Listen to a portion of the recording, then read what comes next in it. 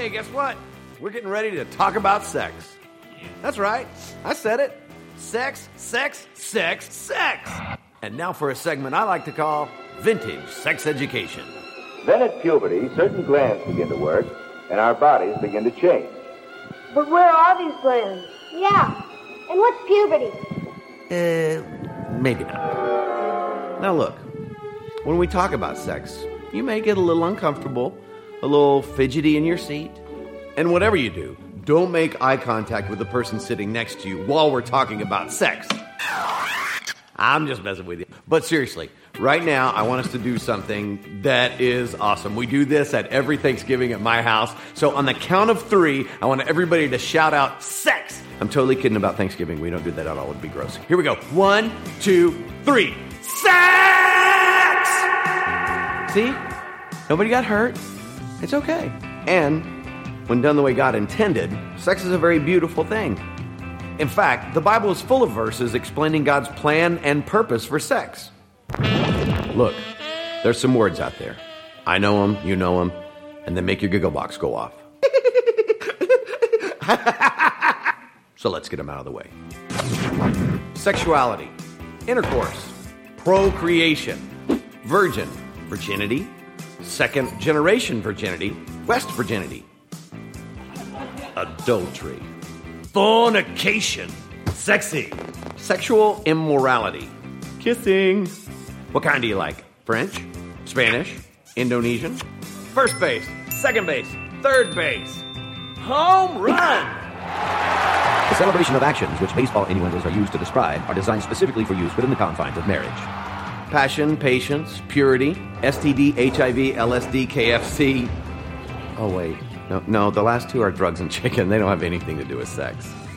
I don't think. Okay, are we good? Because listen, sex, it is a beautiful thing that God gave us to enjoy in this great life we have. So sit back, relax, and listen up while we talk about sex. All right, sex. All right, so we are in this series, The New Rules for Love, Sex, and Dating, that we've been in for about 3. This is the 3rd week. And week 1, we talked about love, and we talked about becoming the person you're looking for is looking for. And we talked about 1 Corinthians 13 and this list of becoming. Love is patient, love is kind, does not envy, it does not boast. And are we becoming those things? And you know, when you think about your future and future relationships and hopefully falling in love and getting married one day, and I really hope you guys do get married, because marriage is awesome most of the time. No matter how young you are and how far away it seems, are you currently becoming the person you're looking for is looking for? And then last week we talked to the guys and on how to treat a woman and how to do that. And then let me just say one quick thing about last week. One clarification in case you have any questions about this. My last point was take a year off dating. And for some of you, you have a great relationship with your boyfriend or girlfriend. And for you, that does not apply to you. I meant to say take a year off dating if one or two things. One, if your relationship that you're in with your boyfriend or girlfriend is not healthy. If you're having sex, if you're having oral sex, if you're doing any type of sexual relations with your boyfriend or girlfriend, you need to take a year off at least so that you can get your mind renewed. Or 2, if you're looking at pornography, you need to take a year off. Okay? Guy or girl. If you're either one of you guys are having looking at pornography, you need to take a year off dating. Okay? But some of you guys, you're dating and it's healthy and you're both chasing after God as you date each other, and that's good. So you don't have to take a year off, but if you are not, then I suggest you take a year off. All right. So tonight, we'll talk about 2 myths as it comes to sex. They're on your handout. Does everybody have a handout? Are we good? All right. The first myth that we're going to talk about is sex is only physical. Sex is only physical. In other words, as long as no one gets pregnant, no one gets a disease, no one gets hurt, then go out and have a good time because sex is only physical. It's just physical. It's like ping pong. Actually, it's probably more like soccer. Actually, it's probably more like football, all right? Tackle football. It's just physical. wear your protection, go out and have a good time, and it's just fun. Go out, it's just physical. That is a lie. That is a lie that you should not believe. As long as no one gets pregnant, no one gets hurt, go out, have a good time. It's just physical. But the truth is, and I think we all know this deep down inside, that sex is not just physical. And here's my point. If you treat sex as if it's just physical, you will hurt yourself. And eventually when you get married, you will hurt your spouse. And then it's too late. And the thing is, some of you know some married people who are dealing with the consequences of bad sexual decisions that they made when they were your age. And now they're older and they don't understand. They can't seem to connect the dots between what happened when they were younger and the troubles in their marriage that's happening now. They can't seem to connect the dots. So tonight, I want to try to help you connect some dots so that you don't have these troubles later on when you do get married.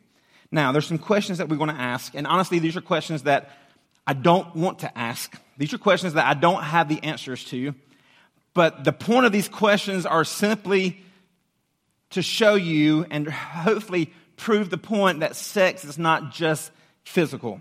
There's more to it than that.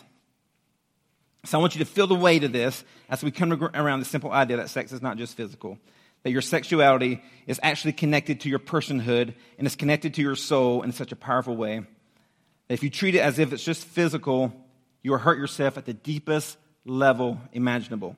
So I don't want you to do that, and you don't have to do that. So here's my questions. There's 2 questions. I had 3. I took one out.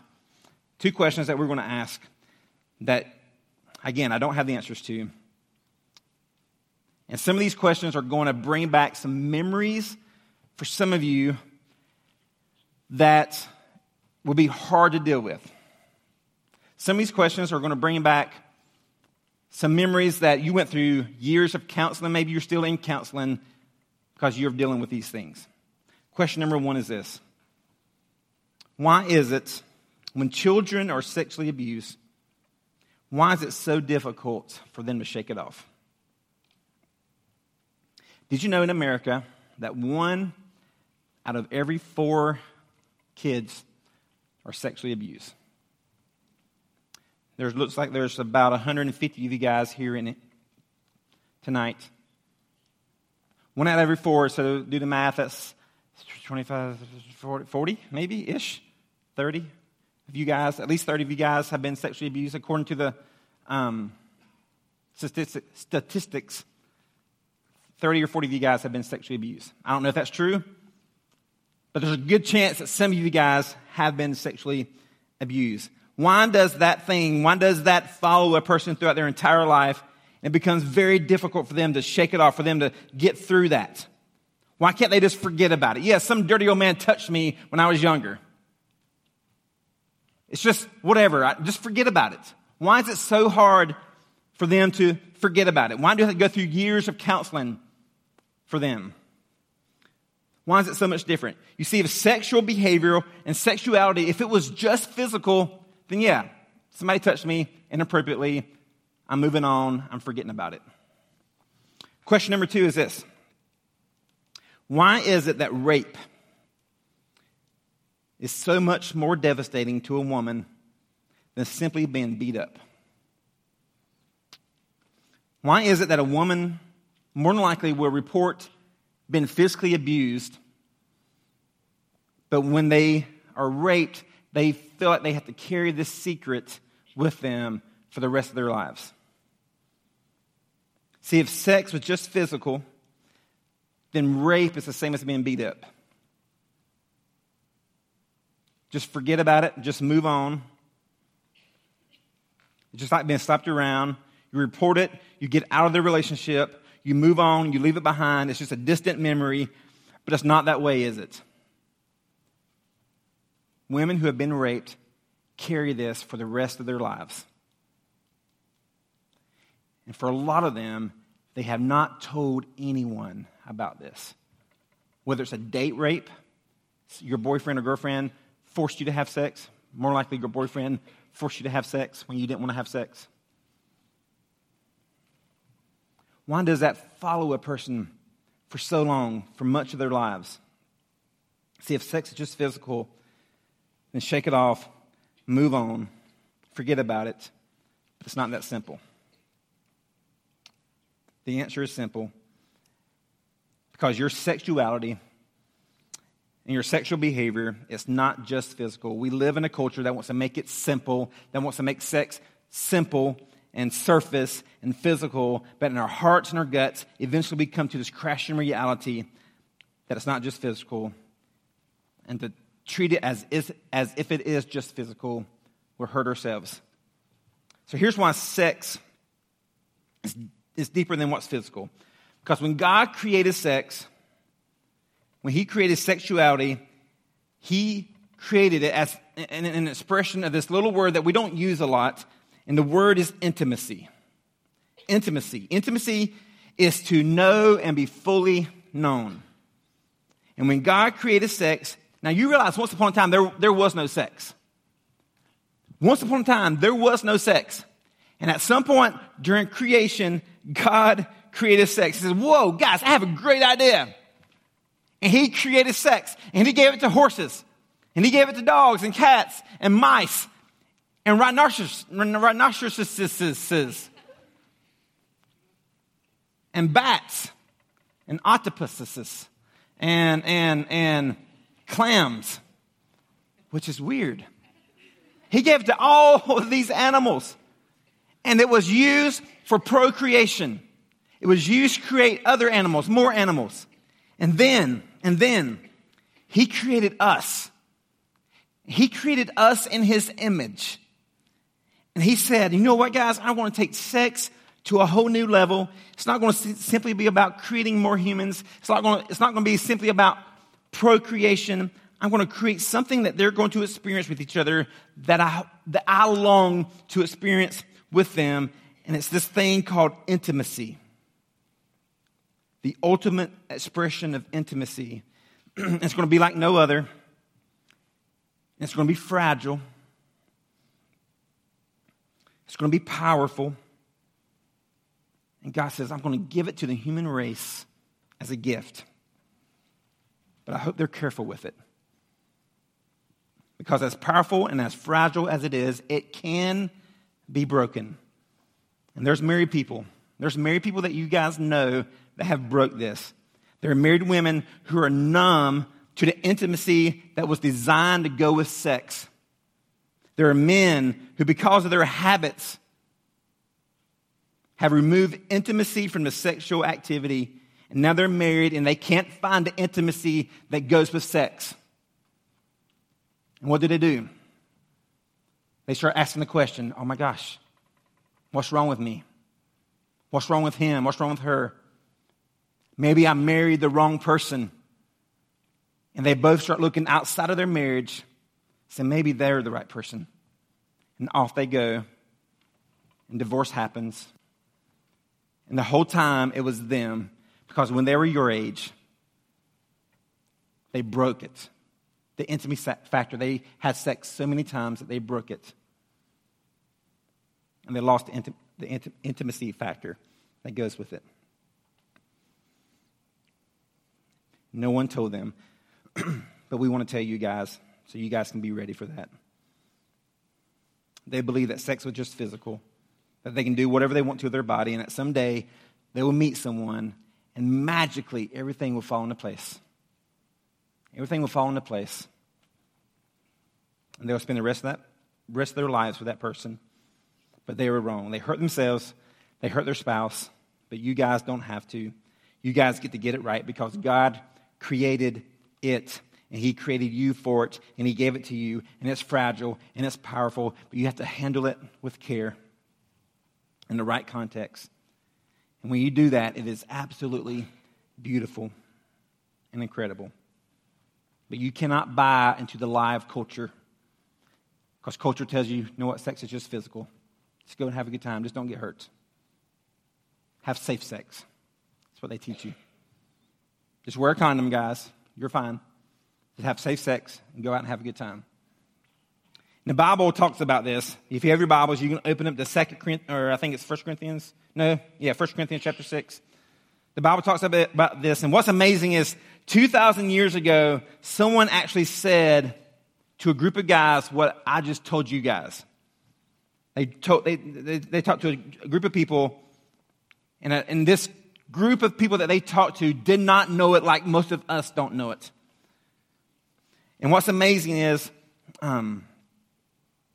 it's amazing because the Apostle Paul, he says this, and it's been in scriptures for all these years. Paul says this, and it's been in scripture for all these years. And for many of us, we've missed it. We've never heard it. And part of it was because our parents didn't know how to talk to us about sex. Like, if your parents did talk to you, my parents never talked to me about sex. If your parents did talk to you about sex, it was probably something like this. Don't do it. Why? I don't know. Okay, just don't do it. You'll get pregnant or you'll get your girlfriend pregnant. Just don't do it. And that was your sex talk from your parents. But in scriptures, we find the answers of why this is so important and why this is so fragile. When Moses came down with the law of God, he said, here's God's law. It's supposed to be one man and one woman for life. And then Jesus came and echoed this in the most extreme terms. He said it's one man, it's one woman for life. And then the Apostle Paul comes to the city of Corinth, a city full of prostitution, idols. And he says one man and it's one woman for life. And this is where we're going to pick up. 1 Corinthians chapter 6. We'll start reading in verse 18, then we're actually going to go back to 16. But we're going to start in verse 18. This is a group of people that they just didn't know.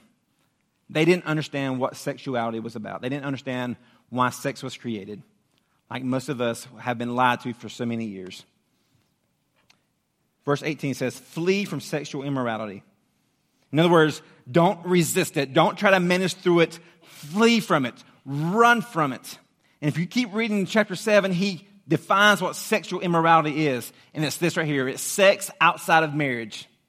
Sex was created for the confines of marriage. And says anything outside of that, you're sexual immoral. Sexual immorality is anything outside of marriage. He says, flee from sexual immorality. Then his next phrase is so brilliant. Listen to what comes next. It says, flee from sexual immorality. It says, every other sin, so every other category of sin, every other sin a person commits. Now stop there for a second. Now this is unbelievable because what he's about to tell us is what we discovered through those questions that we asked just a few minutes ago. He's about to tell us that from 2,000 years ago, what we know deep down inside about the subject of sex. What he's about to tell us from 2,000 years ago is sexual sin is like no other sin. Not because God hates it more, not because he would judge you more, not because it will send you to hell, not because God won't like you, not because God won't forgive you, not because God will condemn you forever. Sexual sin is like no other sin because of the depth of which it injures the offender. And in many cases, the offended. From 2,000 years ago, Paul tells us, every other sin a person commits is outside the body. But sexual sin is a whole different category. It says, but the sexual immoral person sins against his own body. The sexual immoral person sins against his own body. Here's what he's saying. Paul says, here's the problem. When you sin sexually, you hurt yourself. When you sin sexually, you hurt yourself. Not only do you hurt yourself at the deepest level imaginable. You hurt yourself at a level that in many cases, it will follow you throughout your entire life. And there's no other category of sin like sexual sin. There's no other category of sin like sexual sin when it comes to ongoing consequences in a person's life. It will follow you throughout your entire life, throughout your marriages. And he says this, because again, this is a culture that did not know. Go back to verse 16. It says, do you not know? There it is. They didn't know. Then he uses a word that kind of shocked his audience. Do you not know that he who is joined to a prostitute becomes one with her, one body with her? That he who is joined to a prostitute becomes one body with her. Now, let me tell you that when the Corinthian readers heard this, or when they read this, when they read, do you not know that he who is joined, or some translation says unites himself. They looked at that word join, that word unite. It's a little Greek word, and they're like, wait, Paul, wait. We're not joining with anyone. Like, we're just having sex. There's nobody uniting. There's no one joining. Because that word that Paul used here, it means like glue, like super glue, like intertwined, like scrambled eggs, like you can't undo it. And that's what that word means. You can't be sorted out. It's permanent. And when I went down to have sex with a prostitute, no. I wasn't uniting with her. I wasn't joining with her. I wasn't becoming one with her. I was just having sex. And he's like, no. That's because no one told you. No one told you. You don't understand sex. When you have sex with a person, there is a sense of permanence. You become one with that person. You become one with that person. One, I didn't even know his name. I didn't even know her name. How could I become one with someone that I don't know their name? All my friends are doing it. I'm just following the culture. And Paul says, no. See, that's the thing. You don't know. No one told you. It's not just physical. It's as deep and as personal as anything imaginable. And God designed it that way. And this is in your notes. You were designed to become one with only one. You guys were designed. You were created to become one with only one.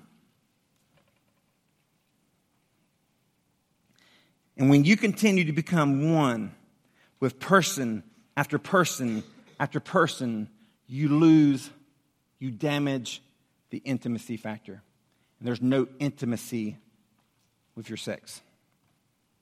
And then Paul, he goes all the way back to the book of Genesis. He says, for as it is written, he goes back to the very first time sex is mentioned in the Bible. It says the two shall become one flesh.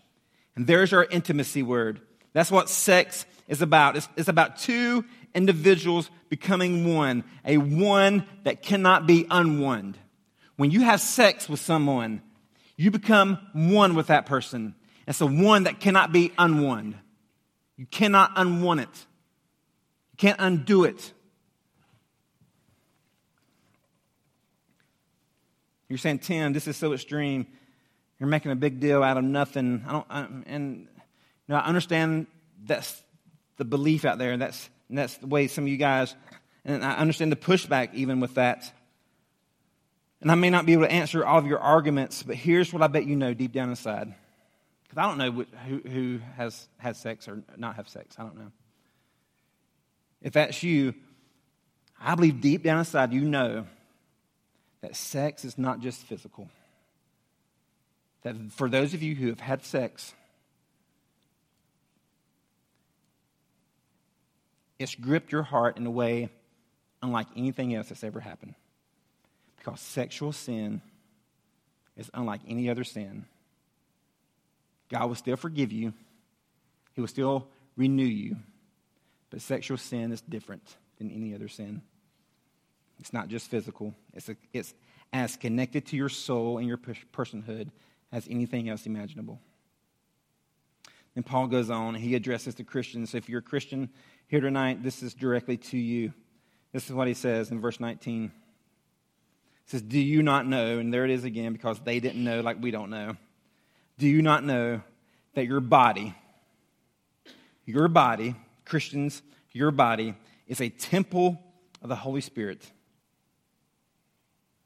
Your bodies is a temple of the Holy Spirit. No, Paul, I didn't know that. I thought my body was my body, and I did what I wanted to with my body, and God lived in heaven somewhere, and I did what I wanted to, and I come to church on Wednesday nights or on the weekends, and I asked forgiveness, and God would forgive me, but I did whatever I wanted to with my body. And Paul's like, no. No one told you. You don't understand.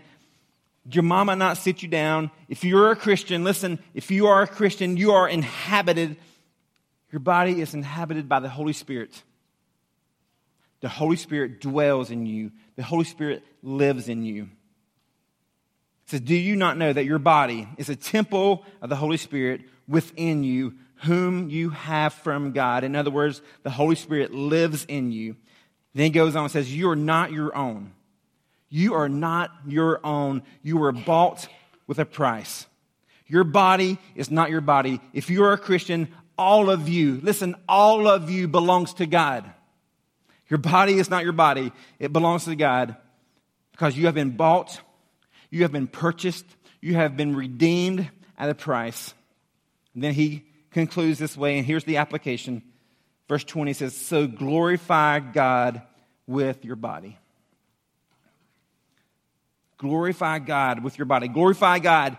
Do you want to know how to manage your sexuality, your sexual behavior? Here's the standard. You glorify God with it. You ask God, how best as a single person, how best as a teenager can I glorify you with my body? Specifically in this context of sexuality, how best can I glorify you with my body? Now, I realize that this teaching runs up against some pretty hardcore culture beliefs, and I want to talk about a couple of those real quick. One is this. Some of you are thinking, Tim, this is good for you, but it's not for me. This is good for church people, but it's not good for me. This is good for Christians, but this is not for me because sex and sexuality, well, Tim, it's my preference. I just prefer to have sex. Let me throw something out there for you to think about. It's not really a preference. And here's how you can tell it's not a preference. Because the outcome and the consequences are predictable. The outcome and the consequences are predictable. If you were to have sex right now, and you continue to have sex before you get married, the outcome and the consequences are pretty predictable. I can predict what's going to happen in your future. The consequences and the outcome is predictable. It'd be like, now, for me, I like this type of art. You like that type of art. I like this kind of food. You like that kind of food. I like this kind of music. You like that kind of music. That is a preference. There's no outcome. Whether you like one type of music and I like a different type of music, it doesn't matter. It's a preference. There's no outcome for that. There's no consequences for that. It's more like nutrition. See, you may prefer to eat, fatty foods and high sugars. There is an outcome that's going to happen with that. Eventually. You may prefer to eat fruits and veggies and lay off the red meat. There's also a predictable outcome for that. You may prefer one or the other, but the outcome is predictable because of design. So here's what I want you to understand. Sex is not just a matter of preference. You don't just prefer to have sex. It's a matter of divine design. God made it. He made it a certain way. He made it to work a certain way. And this is why there are consequences if you don't pay attention. The second myth. I hate to even say this in church. The second myth is this. Practice makes perfect.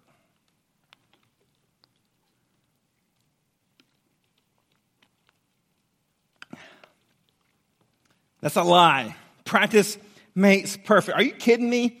Like the more sexual partners you have, the better you're going to be at sex. And like one day you'll get married and it's like, wow, I'm so glad you practice. Like we practice so much. Like we should enter a contest because we're so good at sex because you practice and I practice. Like does that sound ridiculous to you guys? You don't want to marry someone who had a lot of practice. And they don't want to marry someone who had a lot of practice. Now I know this sounds ridiculous, but let me tell you what some of you guys have thought. Some of you have thought, I really need to know something about this so I don't look stupid. can I give you some 14-year married advice? Look stupid. Like, it's not that hard. It's two body parts coming together, all right? It's not that hard, guys. Look stupid. Look stupid. You'll figure it out, I promise. I promise you will figure it out. And here's the truth that nobody wants to talk about in our culture. It's in your notes. Students, romance and marriage is fueled by being exclusive, not a skill that you have to develop. Romance. We all want romance. We see it in movies. We want romance. And marriage is fueled by being exclusive, being with one person, not a skill that you have to develop. You know what being exclusive is? It's like, I have waited for you and you have waited for me. Being exclusive is I'm able to give all of me to all of you. And vice versa. That fuels romance and marriage. It's not a skill set. It's not practice. It's not experience. That's just a lie. That gives you and your partner something to compare each other to. I'm telling you, on the other side of I do, that is not an advantage because romance is fueled by being exclusive. Now, I want to end it this way. A message like this runs up into a lot of different places. For some of you, maybe some guilt, maybe some regret, maybe some, I wish I heard this 2 years ago, or I wish I heard this last week because I had sex. It runs up. So here's what I want to do. I want to give you two things. If you've already had sex, you've already made that mistake, I want you to know that God is a forgiving God. He still loves you. That's why I want to give you two things. The first is this. I want you to determine the story you want to tell one day. Here's what I know. At some point, you're going to meet someone that you want to marry, and you will all have a story to tell. And I strongly suggest that you determine now the story you want to tell later. You determine now the story you want to tell later. There's a couple of different stories you could tell. One is this. Well, when I was a teenager, I lost my virginity, and when I graduated, I went to college, and then sex just kind of became a part of my life with all my relationships. And but now I met you. I want to give whatever I have left to you because you're my one and only now. See, that's a story. That's not a very good story, but that is a story. Here's a better one. When I was in high school, I kind of fooled around. I had sex. I didn't know any better. My parents didn't tell me. And when one day I went to this youth group called Reverb, and this bald-headed guy was up there giving this message on sex and purity. And I didn't remember his name, but he was spoken, and I sat there and I heard this stuff that I've never heard before. And as I was sitting there, something inside of me kind of welled up and took me a little bit by surprise, and I realized that it's true, that that's what God wants for me.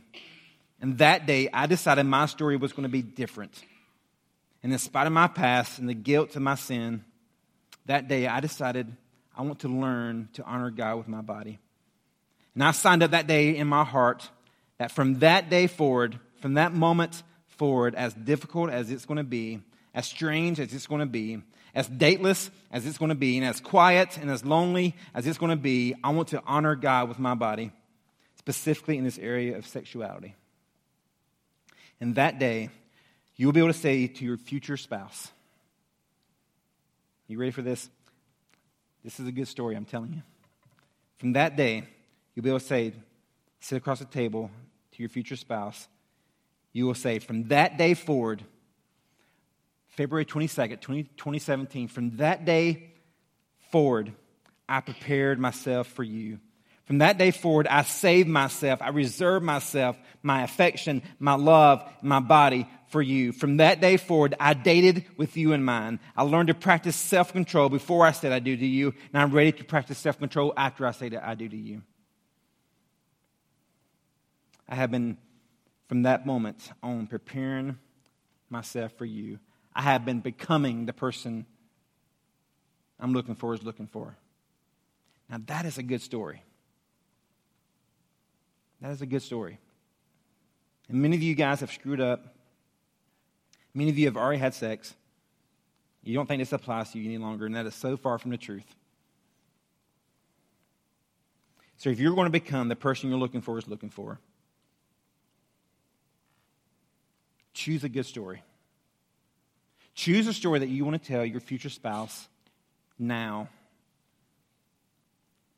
while you're still young, and you can still develop the story and live it out. How? The second thing you got to do is you got to decide ahead of time what honoring God with your body looks like. You have to decide ahead of time what honoring God with your body looks like. You need to pre-decide. You need to set up guardrails. You know what guardrails are? We want to do a series later on called Guardrails. But I was driving through the mountains. We took the singers on the retreat. And I was driving through the mountains in Colorado last weekend. And there's a couple points that we was driving. There's no guardrails on the road. I even said to Tiffany, oh my gosh, there's no guard. There should be a guardrail right there. If somebody falls off that, if they lose control, they're done. Like there's no guardrail there. You need to set up guardrails in your life so that you don't, if you bump up against them, you're still safe. And we're going to talk about, one of the questions is, how far is too far? We'll talk about that next week. That's some of the guardrails that we need to set up. How far can you go? And I think it's the wrong question to ask, but we'll talk about that next week. But we need to set up things in our life, guardrails. And you need to decide. So it's kind of like budgeting. You know what a budget is? Budget is, I have $200 and I'm going to pre-decide where my money goes to. I have $1,000. I'm going to pre-decide where I have to pay these bills. I have this much to spend on whatever I want to spend. But if those new pair of Nikes are not in your budget, you don't buy those. You pre-decide where your money's going to go. You need to have a sexual budget. Now you're going to pre-decide what you will do with your body. You guys need a sexual budget so you can pre-decide. And you can't do that. Listen, you can't do that when you're alone with your boyfriend or girlfriend and things are getting heated. You can't decide then, you know what, I think I should set up these guardrails. Because guess what? Your mind and your body is going to do something totally different than what you want to do. So you got to pre-decide. You got to decide now, here's what I would do. Here's what I would not do. I would not be alone with my boyfriend. I would not be alone with my girlfriend with the door shut. I will only go on group dates maybe. Because when I'm alone, I do things, I touch her where I shouldn't touch her. You got to pre-decide what you're going to do so that you will remain sexually pure. And when you decide to set sexual and moral standards, every time you apply those standards, listen to me, you are investing in your future spouse. Every single time you say no, you're saying yes. Every single time you say no, you're saying yes. Every single time you feel like you're making a sacrifice, you're making an investment in your future spouse. Because when you sin sexually, as Paul said, you sin against yourself. But when you say yes to God, when you say yes to God's moral values for you, you invest in your own future and your own relationships.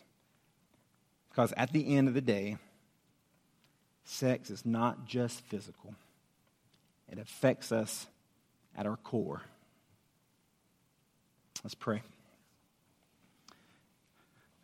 God, we thank you for tonight. We thank you that you have created sex and that it was good, that it was created for the confines of marriage,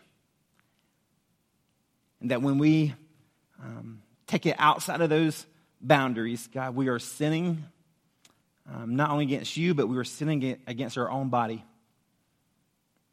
And God, I pray for the ones that are in this room that maybe are feeling some shame, feeling some regret, that you would just bring forgiveness to them, that they would not feel the shame or regret anymore.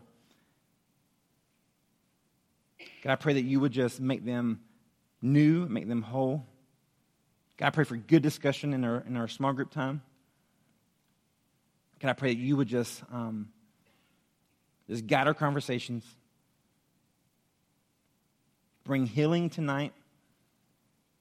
And God, I pray that every student in this room can say in 5 or 10 or 20 years, whenever they have this conversation with their future spouse, that from this day forward, I save myself for you. I practice self-control for you.